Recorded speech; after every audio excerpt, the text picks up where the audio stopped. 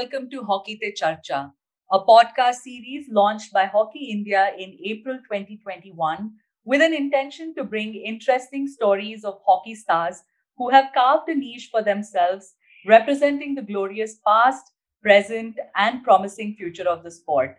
Hockey Te Charcha brings to you engaging conversations with these icons who are a part of the larger hockey ecosystem as they share their stories and incredible journey. I'm your host Nandini, and in today's episode, we talk to former India striker Shivendra Singh, who is not only famous world over for his unconventional goal scoring capabilities, but he was also very popular for his stylish on field goal celebrations. Shiva currently works with the Indian men's hockey team as the assistant coach. Welcome, Shiva, to Hockey Te Charcha. Thank you very much. Shiva, let's begin with your own journey in hockey. आपने hockey कैसे शुरू किया and अगर आप अपनी international debut के बारे में भी अगर थोड़ा डिटेल में बात करेंगे. हॉकी मैंने अपने बड़े भाई को देख के स्टार्ट किया. मेरे बड़े भाई हॉकी खेलते थे, वो तो उनके साथ मैंने ग्राउंड में जाना स्टार्ट किया. मेरे को एटमॉस्फेयर बहुत अच्छा लगा ग्राउंड का, तो मैंने उसको धीमे-धीमे अडॉप्ट किया. मुझे मैं एन्जॉय करने लगा हॉकी को, तो फिर मैं टोटली प्रोफेशनली मैं हॉकी में आ गया. मेरा डेब्यू 2006 में, इंटरनेशनल डेब्यू मेरा 2006 में हुआ पाकिस्तान के खिलाफ. मेरा टेस्ट मैच जो हमने 3 मैचेस इंडिया में खेले थे, 3 मैचेस पाकिस्तान में खेले. मेरा फर्स्ट डेब्यू अगेंस्ट पाकिस्तान हुआ था.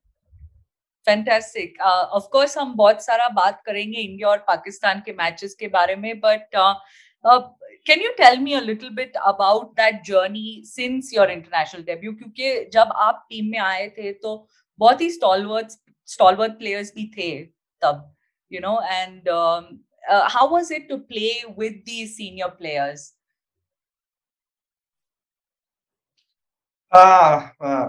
जब मैं आया था तो काफी बड़े-बड़े प्लेयर टीम में थे. Gagan Ajit Singh, one of the best scorer, Deepak Thakur, Rajpal, Prabhjot, ये सब स्टार स्ट्राइकर थे उस टाइम पे.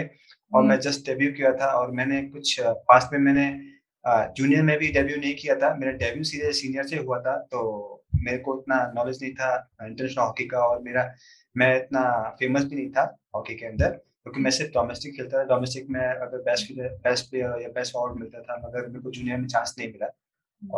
तो मैंने सीधे से डेब्यू किया. थोड़ा मुश्किल हुआ, बहुत स्ट्रगल किया, बहुत ज़्यादा एक्स्ट्रा एफर्ट दिया उस टाइम पे. तो मेरे को फाइनली जाके चांस मिला एक मेजर टूर्नामेंट में, जो 2006 का वर्ल्ड कप था. That's very interesting, Shiva, क्योंकि you know, very few players actually miss out that junior experience, junior India camp ka experience, and they come into the senior squad.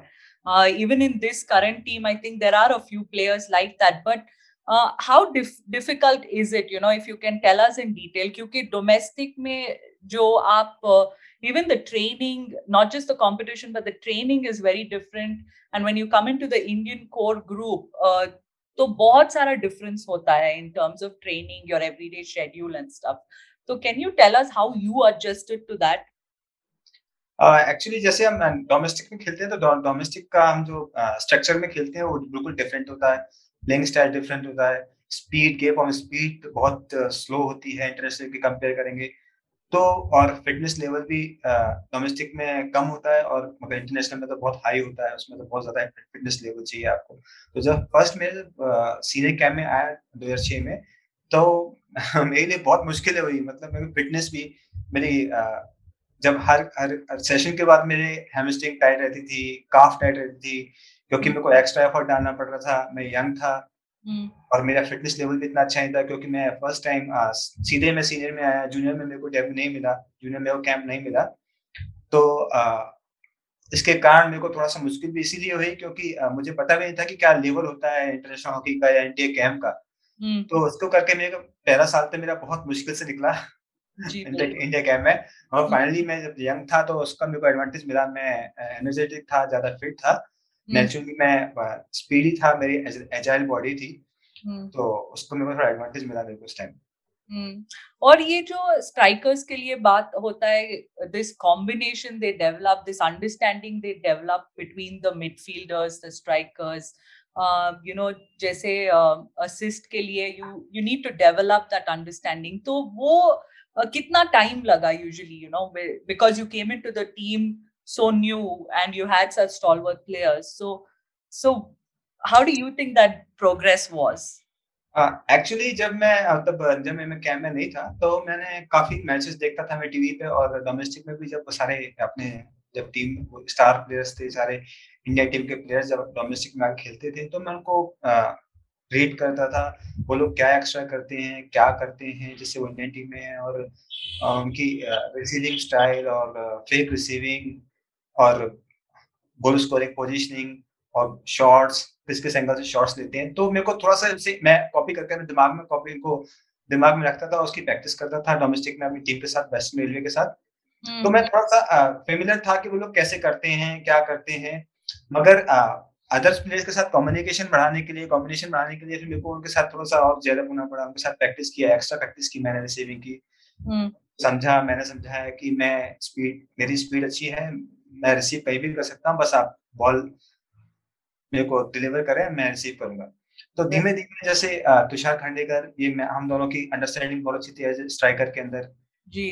पीछे से अर्जुन हलप्पा बहुत अच्छी ball field करते थे, संदीप सिंह, सरदारा, तो automatic एक जेलिंग बनती गई, एक अंडरस्टैंडिंग हमारी कंटिन्यू बढ़ती गई आगे। ऑल्सो शिवा, जब आप आए इंडियन टीम में तो वो there was a lot of turmoil in Indian hockey. So players को भी बहुत सारा, you had to face all those difficulties while you went along with your matches. So if you compare that scenario to अभी, जैसे बहुत काफी changes आए हैं, you're seeing it yourself as a assistant coach with the Indian team. So can you tell us a little bit about that difference? नहीं, ऐसा बोलते थे कि हाँ सीनियर्स हैं, आपको उनका काम करना पड़ता है या कुछ है, वो आपको खेलने नहीं देते, आपको प्रेशर में रखते हैं, अंडर प्रेशर, ऐसा कुछ नहीं है। एक्चुअली वो थोड़े अच्छे सीनियर भी होते हैं, बहुत हेल्प भी करते हैं, आपको समझाते हैं अगर आप कोई मिस्टेक कर रहे हैं या आपसे कुछ नहीं हो पा रहा है तो आपको समझाते हैं। और आज के टाइम पर तो और बिल्कुल ही चेंज हो गई, यहाँ पे कोई सीनियरिटी जूनियरिटी नहीं होती है। यहाँ पे सब इक्वल है ग्राउंड के अंदर। अगर आप सीनियर मिस्टेक कर रहा है तो जूनियर भी बोल सकता है, जूनियर मिस्टेक कर रहा है तो सीनियर भी बोलता है उसको, क्योंकि हम एज ए टीम के साथ खेलते हैं, ना कि सीनियर जूनियरिटी के साथ यहाँ पे परफॉर्म करते हैं टीम ग्राउंड में। और बाहर भी यही कोशिश करते हैं कि इसी को मेंटेन किया, जिससे वो फ्रीडम भी अगर कुछ शेयर करना चाहते हैं सीनियर के साथ कि मुझे यहाँ बॉल चाहिए, मुझे इस पोजीशन पे मैं भागता हूँ, तो प्लीज आप इस पोजीशन को खाली कर देंगे तो मैं रिसीव कर सकता हूँ, तो फ्रीली आपको अपने ओपिनियन दे सकते हैं। अगर हम उसमें सीनियरिटी जूनियरिटी रख देंगे, एक बार बीच में रख देंगे, तो वो अपने आप को ओपनली आपको एक्सप्रेस नहीं कर पाएंगे। राइट, बिल्कुल। एंड जैसे we started off talking about India-Pakistan matches, so those were the matches I think even fans really look forward to watch you, and of course that formidable forward line. Can you tell us some really nice memories you have from these matches जो आपके लिए stand out रहे हैं? 2010 world cup का पाकिस्तान के खिलाफ match था जो हमारा बहुत मेमोरेबल था, और कॉमनवेल्थ का 2010 का सेम, क्योंकि 2010 में कॉमनवेल्थ में हमारा फर्स्ट मैच था, इंडिया में पाकिस्तान से खेल रहे थे, और वही नेशनल स्टेडियम है जिसमें इंडिया पहले वर्ल्ड कप में पाकिस्तान से वहां पे 7-2 से हारी थी। तो बहुत वो उस बात पे अफवाह हो रही थी कि इंडिया पाकिस्तान का अगेन मैच है, उसी स्टेडियम में मैच है, तो बहुत लोगों की नजरें थी उस टाइम पे कि क्या रहेगा, कौन जीतेगा, कहीं वापस से हिस्ट्री क्रिएट ना हो जाए। हमारा सबसे मेमोरेबल मैच है 2010 का, 2010 वर्ल्ड कप और 2010 कॉमनवेल्थ गेम्स अगेंस्ट पाकिस्तान, क्योंकि 2010 पाकिस्तान इसलिए स्पेशल हो गया क्योंकि हमारा पहला मैच था कॉमनवेल्थ में पाकिस्तान के खिलाफ, और सॉरी, क्योंकि उस ग्राउंड पे सेम नेशनल स्टेडियम में हमारी इंडियन टीम पाकिस्तान से हारी थी वर्ल्ड कप में, आई थिंक सो 7-2 से। तो उस टाइम बहुत ही टीम के लिए हॉकी का डाउनफॉल आया था उस टाइम पे, तो सारे सीनियर्स इस चीज को बहुत सीरियसली ले रहे थे कि अगेंस्ट पाकिस्तान के साथ मैच है उसी ग्राउंड में जिसमें हम हारे थे, इस टाइम वापस हिस्ट्री क्रिएट ना हो जाए, वापस से पाकिस्तान ना जीत जाए, तो काफी प्रेशर था इस चीज को सुन के। मगर जब हम खेले तो हम पे 7 गोल मारे, सेम स्कोर रहा, मगर हम इंडिया 7 था और पाकिस्तान 2 था। हम्म। तो टेन उसमें टेन। हाँ, उसमें भी मैंने 2 गोल मारे थे, फर्स्ट ओपनिंग गोल और फिफ्थ गोल। राइट। और उसके बाद भी कुछ हुआ था, I think you know. Same same world cup में, सेम वर्ल्ड कप में भी मैच था पाकिस्तान के साथ। कभी भी मैच होता है तो हाई वोल्टेज का होता है। जी। तो और वर्ल्ड कप में, और इंडिया में वर्ल्ड कप है, पाकिस्तान के खिलाफ मैच है, स्टेडियम पैक फुल था, और फर्स्ट मैच था वर्ल्ड कप का हमारा। तो उसमें हम 5-2 जीते थे। उसमें भी मैंने फर्स्ट फर्स्ट गोल मैंने ओपनिंग गोल मैंने मारा। हम्म। मगर मेरे साथ एक एक्सीडेंट हो गया, पता नहीं हम्म। था नहीं कुछ, मगर मैच रेफरी को लगा कि मैंने इंटेंशनली स्टिक मारी है। मैंने टैकल किया और मैं जस्ट अपना अटैक ज्वाइन कर रहा था, तो मैंने स्टिक हाथ में ली, तो पीछे से पाकिस्तान का प्लेयर आ रहा था, तो उसके सर के पास से मेरी हॉकी निकली। हम्म। तो सबको मालूम है वर्ल्ड में कि इंडिया पाकिस्तान के मैच ज्यादा इंटेंस वाला होता है, फाइटिंग होती है, तो उन्होंने उस चीज को सीरियस लेके मेरे को नेक्स्ट 2 मैच के लिए बैन किया था। बिल्कुल मेरे बिल्कुल। नंबर को नंबर है। But Shiva, also it was around the same time when Australia was really dominating, और रिक चार्ल्सवर्थ थे उनके कोच, एंड इंडिया का पर्सपेक्टिव क्या था इस टीम के बारे में, and you know how hard were those matches with Australia whenever you face them? Actually start में तो बहुत प्रॉब्लम होती है। ऑस्ट्रेलिया हमेशा मतलब अटैकिंग हॉकी से ही जानी जाती है कि वो बहुत अटैकिंग हॉकी खेलते हैं। और किसी का अगर चाहे श्रीलंका हो, चाहे वो बेल्जियम हो, वो सबको एक ही स्टाइल से खेलते हैं, एक ही पैटर्न से खेलते हैं, एक ही इंटेंसिटी से खेलते हैं। ये नहीं कि अगर इजी टीम है तो इजी होके खेलेंगे, और टफ टीम है तो टफ होके खेलेंगे। वो इजी टीम पे भी टफ ही खेलते हैं, बिल्कुल कोशिश करते हैं कि ज्यादा से ज्यादा गोल करें। राइट। तो शुरू में मेरा एक्सपीरियंस ज्यादा अच्छा नहीं रहा ऑस्ट्रेलिया के खिलाफ, स्पेशली कॉमनवेल्थ में हम फाइनल में ऑस्ट्रेलिया से खेले थे। तो हम वहां पे उनसे 7-2 या 7-1 हारे थे। तो वो इम्प्रेशन अच्छा नहीं आया था। मगर उसके बाद हम अजलन शाह गए थे, तो अजलन शाह में हमने काफी अच्छा परफॉर्म किया, कमबैक किया, हमने उनको वहां पे 3-2 बीट किया। तो राइट। उसके बाद से थोड़ा सा जो मेंटली ब्लॉकेज हो जाती है कि ऑस्ट्रेलिया सामने बहुत अटैकिंग हॉकी खेलती है, हमेशा 5-6 से कम स्कोर नहीं करती किसी भी टीम पे। तो उसके बाद से थोड़ा थोड़ा चेंज होने लग गया, सबको कॉन्फिडेंस होने लग गया कि नहीं, वो चीज नहीं है कि वही कर सकते हैं, सब कर सकते हैं अगर आप अपने आप पे बिलीव करें। Right, right. And also, Shiva, talking about your own experience in London Olympics. Of course, it was your first Olympic Games. You were one of the most senior strikers in the team. तो काफी pressure भी रहा होगा. तो can you tell me a little bit about your Olympic moment, your Olympic experience? हाँ, मेरा first Olympic था। Olympic तो हमेशा किसी का भी फर्स्ट होता है तो बहुत एक्साइटेड होता है। जैसे 2008 में हमारा ओलंपिक क्वालिफाई नहीं हुआ था, तो मिस हो गया था, तो बहुत ही डाउनफॉल हो गया था हॉकी में, और मेंटली भी डाउन हो गए थे। मगर 2012 में वापस हम क्वालिफाई किया हॉकी इंडिया के अंडर, और जब 2012 में ओलंपिक में गए, तो ओलंपिक तो मतलब ऐसा होता है कि आप टॉप लेवल का टूर्नामेंट होता है, जिसका ड्रीम होता है वो ओलंपिक खेलना हर प्लेयर का। वहां पर हमारे जैसे हमारा मैं था, तुषार खांडेकर था, हम लोग कंटिन्यू काफी टाइम से खेलते, 2006 से साथ में खेलते हुए आए थे, काफी अच्छी अंडरस्टैंडिंग थी। और भी स्ट्राइकर थे, तो सुनील था। तो काफी अच्छी जेलिंग थी हमारी साथ साथ में। हमारा स्टार्ट भी काफी अच्छा हुआ था, मगर हम कहीं ना कहीं लास्ट मिनट्स में गोल कंसीड किया हमने। तो स्टार्ट अच्छा करने के बाद हम, आई डोंट नो क्यों, हम लोग नीचे चले गए, डाउनफॉल आ गया एकदम। तो कोशिश सब कर रहे थे, 100% देने की कोशिश कर रहे थे, मगर एक एक आई थिंक प्रेशर था ओलंपिक्स का। ओलंपिक्स टूर्नामेंट ही डिफरेंट होता है, टॉप प्लेयर्स होते हैं, तो उसमें शायद आई थिंक प्रेशर हैंडल नहीं कर पाए। Right. A lot of conversation also happened after that Olympics, जहाँ पर players, when they got together and they looked back or analyzed about the Olympics, they also felt that आप लोगों ने बहुत touring किया था just before the Olympics, and you directly went from your tours to London. And can you tell me about that? You know, did that really affect the team so much? हाँ, actually हम Olympic से पहले Spain गए थे। हाँ, तो Spain में हमने वहां पर 3 मैच स्पेन के साथ प्रैक्टिस मैच खेले, टेस्ट मैचेस खेले 3 से 4 मैच। फिर साउथ अफ्रीका भी आ गई, तो हमने वहां पर 3 नेशन भी खेला। तो वहां पे हमारे काफी मैच हो गए थे। ओलंपिक से पहले पहले हमारे एटलीस्ट कम से कम 10 से 11 मैच वहाँ पर हमने खेल चुके, 10 के आसपास खेल चुके थे। तो ऐसा कहते हैं कि एक इफेक्ट वो भी था कि टीम के ऊपर, क्योंकि हम लोग, हमारा जो पीक था वहाँ पर काफी अच्छा था वहाँ पर हमारा ओलंपिक से पहले। ओलंपिक स्टार्ट में भी हमारा पीक अच्छा था, मगर धीमे धीमे हमारा पीक डाउन होता चला गया। So that is something a lot of players regretted after London Olympics, and I think वो feedback भी काफी players ने दिया था, I think, to the management के let us not plan our next Olympics like this where we play too many tours before the Olympic Games and we go fresh from India.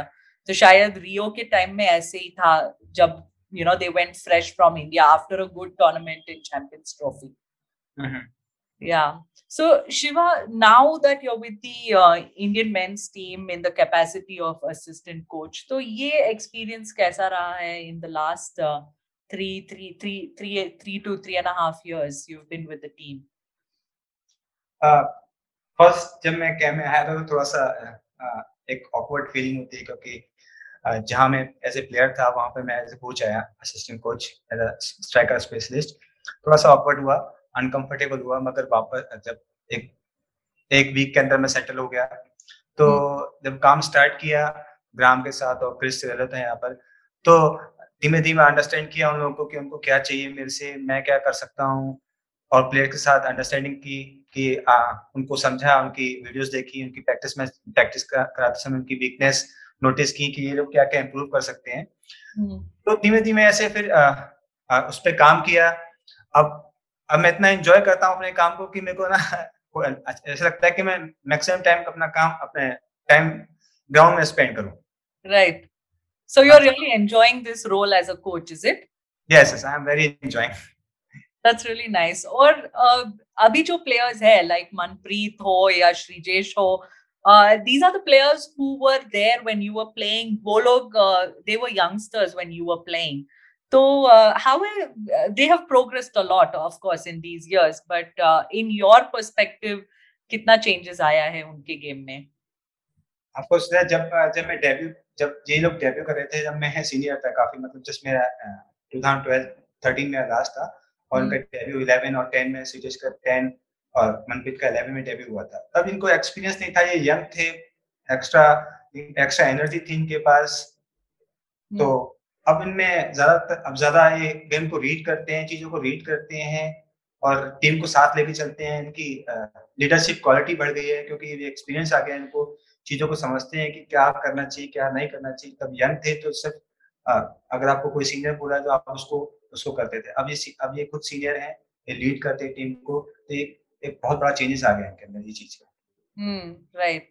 Or you were also talking about your experience when you played against Australia. Initially, there was a mental block that they are a very strong, very dominating team, बहुत attacking खेलते हैं. But now in these last couple of years, especially Pro League, we've seen India beat Australia, beat Belgium, beat Netherlands.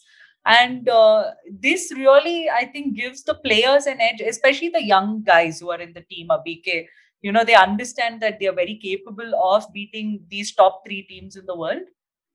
Yeah, of course, क्योंकि पिछले 2 साल से बोले 2018 से ही हम लोग काफी अच्छा परफॉर्म कर रही थी। फिटनेस लेवल भी टीम का हाई है, तो इसमें ये कोई दोहराई नहीं। पहले बोलते थे कि इंडिया का फिटनेस लेवल अच्छा नहीं है, लास्ट मिनट में थक जाते हैं, गोल खा जाते हैं, पहले ऐसे काफी अफवाह होती थी। मगर अब हम वर्ल्ड के टॉप फिटेस्ट टीम में से आते हैं, नंबर 1 ही, मेरे को लगता है नंबर 1 है टॉप फिटनेस में। तो और जब जैसे हमने परफॉर्म भी किया वर्ल्ड कप में भी, यहाँ इंडिया में परफॉर्म किया, उसके बाद चैंपियंस ट्रॉफी, तो अब लास्ट प्रो लीग में, उससे पहले हम प्रो नहीं खेले थे, अब प्रो लीग में खेले, तो हमारे जो स्टार्ट के मैच थे टॉप 3 के साथ थे। थोड़ा सा मुश्किल था, क्योंकि जो स्टार्ट ही हमने टॉप 3 के साथ किया है, वरना सेटल होने का टाइम नहीं मिला प्रो लीग के लिए। तो स्टार्ट किया, फर्स्ट मैच नीदरलैंड के साथ था प्रो लीग का, आउटस्टैंडिंग जब हमने स्टार्ट किया, फास्टेस्ट गोल जब हमारी इंडियन टीम ने किया, तो सबकी नजरें चेंज हो गई, इसी टाइम ही चेंज हो गई थी कि इंडिया कुछ भी कर सकती है ना। इंडिया पुराने वाले इंडिया नहीं है, अभी चेंज हो गई है। बिल्कुल बिल्कुल। हाँ, तो उसी टाइम से सभी टीम को लगने लग गया था कि ऐसा नहीं है कि अभी इंडिया इजी स्टार्ट कर रही है, हम लोग प्रेशर बना देंगे, गोल कर देंगे। तो इंडिया भी फुल अटैकिंग मोड में खेल रही थी और खेल रही है। तो जब इनसे मैच जीतना स्टार्ट किया, ऑटोमेटिकली जो जूनियर प्लेयर थे अपने आप कंफर्टेबली खेलने लगे, क्योंकि जब आप परफॉर्म करते हैं सब साथ में मिलकर परफॉर्म करते हैं, तो उनको भी कॉन्फिडेंस आता है जूनियर को। जैसे राजकुमार पाल, उसने डेब्यू किया बेल्जियम के खिलाफ, यस, बेल्जियम के सामने, तो उसको ऐसा लगा नहीं कि उसका डेब्यू मैच था। उसने ऑस्ट्रेलिया के खिलाफ गोल किया, तो उसका सेकंड डेब्यू मैच था। तो ऐसा लग ही नहीं रहा था कि इनका डेब्यू मैच है, ऐसा लग रहा था कि वो काफी एक्सपीरियंस है, वो जेल है, टीम के साथ जेल है, काफी साल से टीम के साथ है। Right. And also, Shiva, if you can tell us about um, how the planning happens now, where there's a very systematic approach you have. Hockey India का भी बहुत professional approach है, and the way you plan your ACTC, सब कुछ बहुत ahead होता है कि you already know what tournaments you will play and stuff. So this has been a big help also for the team's growth. जैसे अभी number 4 में है, तो all this has been a part of that development. बिल्कुल, actually planning तो बहुत जरूरी है। किसी चीज को डेवलप करना है, जैसे टीम किसी को भी डेवलप करना है, तो प्लानिंग होना जरूरी है। आप अगले अगले 2 साल तक क्या करना चाहते हैं, कहाँ क्या अचीव करना चाहते हैं, किस किस टूर्नामेंट में खेलेंगे, पार्टिसिपेट करेंगे, कैसे हम टीम को इम्प्रूव करेंगे। तो ऐसी जो प्लानिंग हमारी बहुत जरूरी है, और वो हमारी अच्छी चल भी रही है, क्योंकि हॉकी इंडिया की तरफ से बहुत बड़ा सपोर्ट मिलता है। अभी आप ओलंपिक के प्रिपरेशन के लिए देख सकते हैं कि लॉकडाउन के अंदर जितना अच्छा प्रिपरेशन इंडियन टीम को किया है और फैसिलिटीज मिली हैं, वर्ल्ड में किसी टीम को नहीं मिली, बिकॉज ऑफ हॉकी इंडिया ने, क्योंकि उन्होंने प्रोवाइड की, हमें प्रोवाइड करा है, यहाँ पे सेंटर प्रोवाइड करा है स्पेशली हमारे लिए, वुमेन्स टीम के लिए, कोविड की जैसे टाइम में भी। तो ये चीजें बहुत हेल्प करती हैं टीम को डेवलप करने के लिए, इम्प्रूव करने के लिए, कॉन्फिडेंस बिल्डअप करने के लिए। राइट, बिल्कुल। और since you spoke about lockdown, Shiva, हमने तो बहुत सारे प्लेयर्स से सुना भी है कि how challenging it was for them mentally, but personally आपके लिए कितना मुश्किल था? We know you have very young children, you have left them behind at home, you don't get to meet them.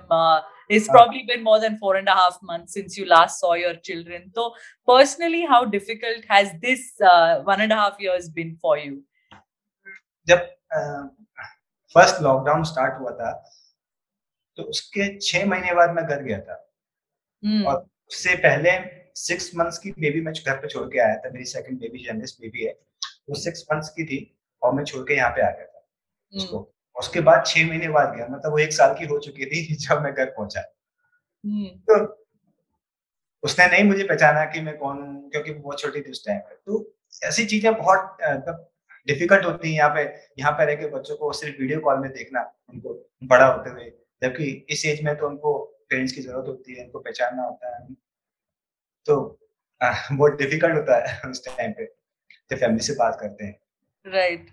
But how did the coaches cope with this? Of course, players were also doing various things to cope with it. आप लोगों ने उनको busy रखा with indoor fitness activities. You used to have your team meetings online. Individually बात करते थे players से and all. पर coaches कैसे, how did they cope with it? क्या क्या आप लोग कर रहे थे जहाँ पर you didn't feel that mental fatigue just being in a lockdown and not doing anything on the field? Actually जब लॉकडाउन स्टार्ट हुआ था, तो उस टाइम पे ज्यादा मुश्किल हुई थी, क्योंकि हम प्रैक्टिस भी नहीं कर सकते थे और कुछ करने के लिए था नहीं फील्ड में, सिर्फ ऑफ द फील्ड ही करना था। तो उस टाइम पे हम कोशिश करते थे, हम अपने आप को बिजी जैसे रखें कि हम प्लेयर्स को क्या करा सकते हैं, तो उसको सोचते थे कि वो उनको कैसे एंटरटेन कर सकते हैं, उनको क्या करवा सकते हैं जिससे वो बिजी रहें, फोकस रहे उनका हॉकी के अंदर, उसी सेम पेज पे चले। वरना अगर उनका फोकस चेंज हो गया तो बहुत मुश्किल होता है वापस से फोकस उसी वे में लेके आना, उसी चैंपियंस वे पे लेके आना। तो हम उसी चीज में बिजी रहते थे कि उनको कैसे क्या रिक्रिएशन कराएं, क्या उनको वर्क दें, होम वर्क दें, जिससे वो उस चीज को करें रूम में बैठ के, और उसको हम गाइड करते थे कि क्या करना है क्या नहीं करना है। तो उसी चीज में बिजी रहते थे। आप अपने खुद के माइंड को भी डाइवर्ट करते थे कि हम लोग ये ना सोचे कि हम फैमिली से दूर हैं, फंस गए हैं, घर नहीं जा सकते। अगर हम वो सोचेंगे तो प्लेयर हमको देख के और डिमोटिवेट हो जाएंगे। तो हम कोशिश करते हैं कि हम लोग अपने आप को मोटिवेट रखें, जैसे वो देख के हमें उनको लगे कि नहीं हमारे कोचेस मोटिवेट है, तो हम भी इस चीज को फेस कर सकते हैं इजीली। जी, बिल्कुल। और शिवा, अगर इन डिटेल आपके रोल के बारे में बात करना चाहे तो there is just assumption that usually एक assistant coach आता है जो former player है, who can help, particularly help in the communication between the foreign coaches and the players. पर actually देखा जाए तो आपका role उससे भी ज़्यादा बड़ा है.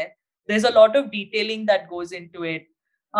You're doing a lot of things on Excel sheets and, doing a lot of Word doc using, on laptop and stuff. So tell us in detail about your role. Actually just normally मैं आया था तो यहाँ पे as a striker coach आया था, striker specialist. मगर मुझे भी इतना एक्सपीरियंस नहीं था कि कोचिंग में क्या-क्या होता है ज़्यादा, क्योंकि मैं जस्ट कोचिंग की थी, मैं डोमेस्टिक छोटे प्लेयर्स बच्चों के साथ और या फिर डोमेस्टिक टीम के साथ थोड़ी-सी कोचिंग की थी। मगर इंडियन टीम में बिल्कुल ही डिफरेंट होता है। सिर्फ आपको कोचिंग नहीं करनी होती है, बाहर भी आपको काफ़ी काम करना होता है। आफ्टर प्रैक्टिस आपको नेक्स्ट नेक्स्ट प्रैक्टिस के बारे में सोचना होता है और बहुत सी चीज़ें होती हैं, उनका डाटा सेव करना होता है, हॉकी इंडिया को भी भेजना होता है। पेपर्स वर्क होते हैं, वो भी सब काम करना। तो मैं धीमे-धीमे यहाँ पे आके सीखा। जैसे अब टीम का कभी भी कुछ डॉक्यूमेंट्स होते हैं, वीज़ा पर्पस होता है, पासपोर्ट डिटेल्स और डेली डेली इनके प्रैक्टिस आवर्स कितने हुए, ये सब हम भी मेंटेन करते हैं। क्या ड्रिल्स की, नेक्स्ट ड्रिल्स इसका अपग्रेड वर्ज़न क्या होता है, क्या करना है। तो ये सब चीज़ें एक असिस्टेंट कोच का काम होता है। चीफ कोच अगर पूछता है तो उसको सजेशन देना होता है कि हम ये ड्रिल हमने की थी और ये ड्रिल में हम प्रोग्रेस कर सकते हैं, तो उसकी हेल्प करते हैं चीज़ों में। तो as a assistant coach mostly chief coach की हेल्प करनी होती है अगर उसको कुछ हेल्प चाहिए, जैसे off the field, on the field. Right. और of course as a player आपने तो बहुत सारे फॉरेन कोचेस के साथ काम किया था, बट अभी working with chief coach Graham Reid, how has that experience been? उनके क्या क्या क्वालिटीज है जो you think is really good? And there is a lot of talk about how he puts team first ahead of individual players, तो उनकी खासियत के बारे में थोड़ा बात कीजिए। जैसे आपने बोला है कि मैं काफ़ी फॉरेन कोचेस के अंडर खेल भी चुका हूँ, उनको देखा भी है। ये अभी ग्राहम है, वो मतलब एक जैसे ऑस्ट्रेलियन होते हैं कि बहुत एग्रेसिव होते हैं और अटैकिंग हॉकी और ज़्यादा एनर्जेटिक होते हैं, मगर ये ग्राहम टोटली डिफरेंट है। वो एनर्जेटिक भी हैं तो मगर काम भी बहुत है। उनको मालूम है कि किसको टीम को कैसे हैंडल करना है, ज़्यादा एग्रेसिव भी नहीं करना है, काम रखना है, सबको जेन्युइन रखना है, सबको एक साथ लेके चलना है। क्योंकि टीम फर्स्ट, जैसे आपने बोला कि उसका मेन मुद्दा रहता है कि टीम फर्स्ट होनी चाहिए, बाकी नेक्स्ट इंडिविजुअल बाद में आता है। अब कोई भी स्टार प्लेयर है वो टीम से बढ़ के नहीं है। टीम है तो वो है तो टीम है, ऐसे करके उसका कहना होता है हमेशा। और स्टाफ को भी कैसे साथ में लेके चलना है। अगर किसी का इनपुट उसको लगता है कि मैं उसका इनपुट नहीं ले पा रहा हूँ, तो एक्स्ट्रा टाइम में आके आफ्टर प्रैक्टिस उसका इनपुट लेता है कि अब आपने आज क्या ऑब्जर्व किया और क्या कर सकते हैं। तो हर किसी को एक साथ लेके चलना उसकी एक सबसे अच्छी क्वालिटी है। राइट। और सबको एक नज़र से देखता है, एक सबसे उसकी एक ये भी एक अच्छी क्वालिटी है। ये नहीं कि ये सीनियर है, ये ज़्यादा अंडरस्टैंड करता है, या ये जूनियर है, ये कम अंडरस्टैंड करता है, तो मैं इससे बात नहीं करूँगा, इससे फीडबैक नहीं लूँगा। ऐसा कुछ, वो सबको एक साथ लेके चलने के लिए सबको एक नज़र से देखता है। Right. Shiva, also you have taken your role as a coach very seriously. आपने हॉकी इंडिया के जो कोर्सेज हैं कोचेस के लिए, तो वो भी किया है आपने, so tell us what you are looking at doing in the coming years. फिलहाल तो इतना भी नेक्स्ट ईयर का सोचा नहीं, क्योंकि फोकस ही हमारा ओलंपिक्स के अंदर ही लगा हुआ है। अगर हाँ, आपने बताया, मैंने हॉकी इंडिया के भी सारे कोचिंग कोर्स किए हैं और FIH1 लेवल 1 भी मैंने कर लिया है। FIH2 भी था, मगर हमारे प्रो लीग चल रही थी तो उस टाइम नहीं कर पाया। तो मैं तो अपने आप को अभी मैं प्रोफेशनली कोच के अंदर आ चुका हूँ। मैं अब यहाँ से चेंज नहीं करना चाहता मैं, क्योंकि मैं इस चीज को बहुत एंजॉय करता हूँ, क्योंकि मैं हॉकी को बहुत एंजॉय करता हूँ। चाहे मैं एज ए प्लेयर था, अब मैं एज ए कोच हूँ। मैं जब भी ग्राउंड में रहता हूँ, मैं टोटली इतना एंजॉय करता हूँ कि मेरे 1 मिनट के लिए भी जो मेरा ध्यान होता है कि मैं घर के बारे में सोचूं या फ्रेंड्स के बारे में सोचूं, ऐसा कुछ नहीं। मेरी सारा इंटेंशन ग्राउंड के अंदर ही रहता है, फोकस रहता है। तो मैं क्योंकि उस चीज को एंजॉय करता हूँ, तो जो मैं एंजॉय कर रहा हूँ, मेरे को जो करने को मिल रहा है, मेरे से इससे अच्छी बात क्या होगी। मैं चाहूंगा कि मैं इसको और कंटिन्यू करूँ आगे। Absolutely. And you're still playing in domestic hockey as well. Yeah. Or in India. which is very nice. We love to watch you play your domestic matches as well for Air India. It's good. It's good to see that same old Shiva on the field. And काफी fit भी हो गए हो आप actually after you have joined the Indian team as assistant coach. So do the players challenge you every now and then कि आप भी भागो हमारे साथ या यो-यो टेस्ट हाँ, करो? जब भी हमारा यूनिट टेस्ट होता है तो हमेशा मेरे को चैलेंज करते हैं कि आप जितना करोगे उससे हम 2 ऊपर जाएँगे। जैसे मैं 18 करता हूँ, तो हम 22 करेंगे या 22 20 करेंगे। तो मेरे को भी उनके साथ भागना पड़ता है। इवन जब कंडीशनिंग भी होती है तब भी मेरे को फोर्सफुली कहते हैं कि आप एक शटल लगाओगे तो हम 2 शटल लगाएँगे। इसलिए मेरे फॉरवर्ड्स में तब उनको क्योंकि मैं उन पे ज़्यादा फोकस करता हूँ तो वो मेरे से ज़्यादा एन्जॉय करते हैं और भी प्लेयर सारे सीनियर प्लेयर भी। Right. और देखिए आप भी हमारे साथ दौड़ोगे तभी हम भी आपके साथ तभी हम आपको और इंटेंस Right, हो right. Right. Also, Shiva, it's a very interesting forward line. बहुत ही talented young players हैं अभी Olympic team में, जैसे दिलप्रीत हो या Shamsher Gurjant, who has done extremely well in Junior World Cup, और उसके बाद लगातार 2017 से जब ने senior team में आए तो he's been performing really well. Mandeep है और Lalit, who have already established themselves as very good forwards. So, since you work with this bunch, can you tell us a little bit about them, उनका ये combination, and also their whole communication and understanding? They are a very young bunch. तो उनके बारे में थोड़ा अगर आप बात करेंगे तो. जैसे अभी स्ट्राइकर्स हैं सारे, वो सारे यंग हैं। जैसे आपने मालूम है यंग है, ललित थोड़ा-सा उसमें एक्सपीरियंस्ड है क्योंकि मनदीप, गुरजंट, दिलप्रीत, शमशेर इसमें से 3 प्लेयर तो जूनियर वर्ल्ड कप खेल के आए थे। तो ये साथ में पिछले पिछले 4 साल से आई थिंक वो लोग साथ में खेलते हुए आ रहे हैं और स्पेशली पंजाब के हैं तो बैकग्राउंड में साथ में खेलते हुए आ रहे हैं, तो मोर अंडरस्टैंड करते हैं। ललित एक्सपीरियंस प्लेयर है, वो अपने आप को बहुत अच्छी तरह जेल करता है इन लोगों के साथ। तो इनकी एक जेलिंग है जो एनर्जी और एक्सपीरियंस के साथ काफ़ी काफ़ी अच्छी मिक्स्ड है। राइट. और शमशेर काफ़ी इंटेलिजेंट प्लेयर है कि वो समझता है कि स्ट्राइकर और अटैकिंग मिडफील्डर को क्या किस पोजीशन पे होना चाहिए, उनको कैसे पोजीशन खाली करानी है, स्ट्राइकर्स के लिए स्ट्राइकर्स को कहाँ बॉल सीव करना है, तो स्पेस क्रिएट करना, बॉल डिलीवरी करना। वो इस चीज़ को ये अच्छे से समझते हैं क्योंकि बैकग्राउंड से साथ में खेलते हुए आ रहे हैं। जी, बिल्कुल. और ग्रैहम का एक और डिमांड है from the forward line that they also need to defend very well. So, can you tell us a little bit about that? You know, why is it so important that he expects the forwards to also defend very well? Actually सभी मतलब आपको मालूम होगा कि with ball आप अगर 60 minutes match में खेलते हैं तो विद बॉल आप मैक्सिमम 5 मिनट्स या मैक्सिमम 8 मिनट्स आप बॉल को टच कर सकते हैं। उसके बाद आपको ऑफ द बॉल ही भागना होता है। इसमें आप डिफेंस भी करते हैं और ऑफ द बॉल रनिंग भी करते हैं अटैकिंग में। तो मैक्सिमम ऑफ द बॉल ज़्यादा इसलिए होता है स्ट्राइकर से क्योंकि स्ट्राइकर्स बहुत डीप होते हैं तो उनको बहुत बॉल कम मिल पाती है। और डिफेंसिव रोल में इनका इम्पोर्टेंस इसलिए हो जाता है क्योंकि वो फर्स्ट डिफेंडर स्ट्राइकर ही माना जाता है। अगर वो डिफेंस अगर वो उनकी डिफेंस को वहां पे डिफिकल्टी फेस करवाते हैं, उनको पास करने में फ्रीली पास नहीं करने देंगे, तो हमारे मिडफील्डर उनको इजीली बॉल इंटरसेप्ट करके हम पे टर्नओवर कर सकते हैं। राइट. हम इसलिए ज्यादा फोकस करते हैं कि ऑफ द बॉल जो काम कर रहे हैं वो फुल एनर्जी से करें, फोकस से करें, जिससे उनको डिफिकल्ट हो डिफेंडर्स को, अपोनेंट कि वो फ्रीली अपने मिडफील्ड को या स्ट्राइकर्स को बॉल डिलीवर ना कर सके। अंडर प्रेशर करेंगे तो उनको 50-50 डिसीजन लेना पड़ेगा। तो कोशिश करते हैं कि उनको अंडर प्रेशर डालें और जो भी बॉल है उनकी इंटरसेप्ट करके उन पे टर्नओवर्स करें। राइट. एंड अभी शिवा द नेक्स्ट 2 वीक्स क्या-क्या प्लानिंग किया है टीम के लिए? Have you started those speed workouts that you were planning to start now so that the team peaks at the right time? What is happening in Sai at the moment with the team? हाँ, अभी start हो गया हमारा actually. जो हमारे last 2 week बचे हैं Olympic जाने से पहले हमने फोकस ज़्यादा स्किल्स पे ज़्यादा फोकस कर दिया, उनकी स्किल की शार्पनेस पे ज़्यादा फोकस कर दिया है। स्पीड जैसे आपने अभी खुद का स्पीड, उनकी बॉडी में स्पीड जनरेट करना, उनकी मूवमेंट में एजाइल बॉडी करना थोड़ी-सी। तो जैसे मैं एज ए स्ट्राइकर ज़्यादा हम फिनिशिंग पे ज़्यादा काम करें ना कि outside the D of the ball. Finishing छोटी-छोटी फिनिशिंग होती है, शार्पनेस होती है, गोल के पास से क्विक फिनिशिंग होती है, उस पे ज़्यादा काम कर रहे हैं।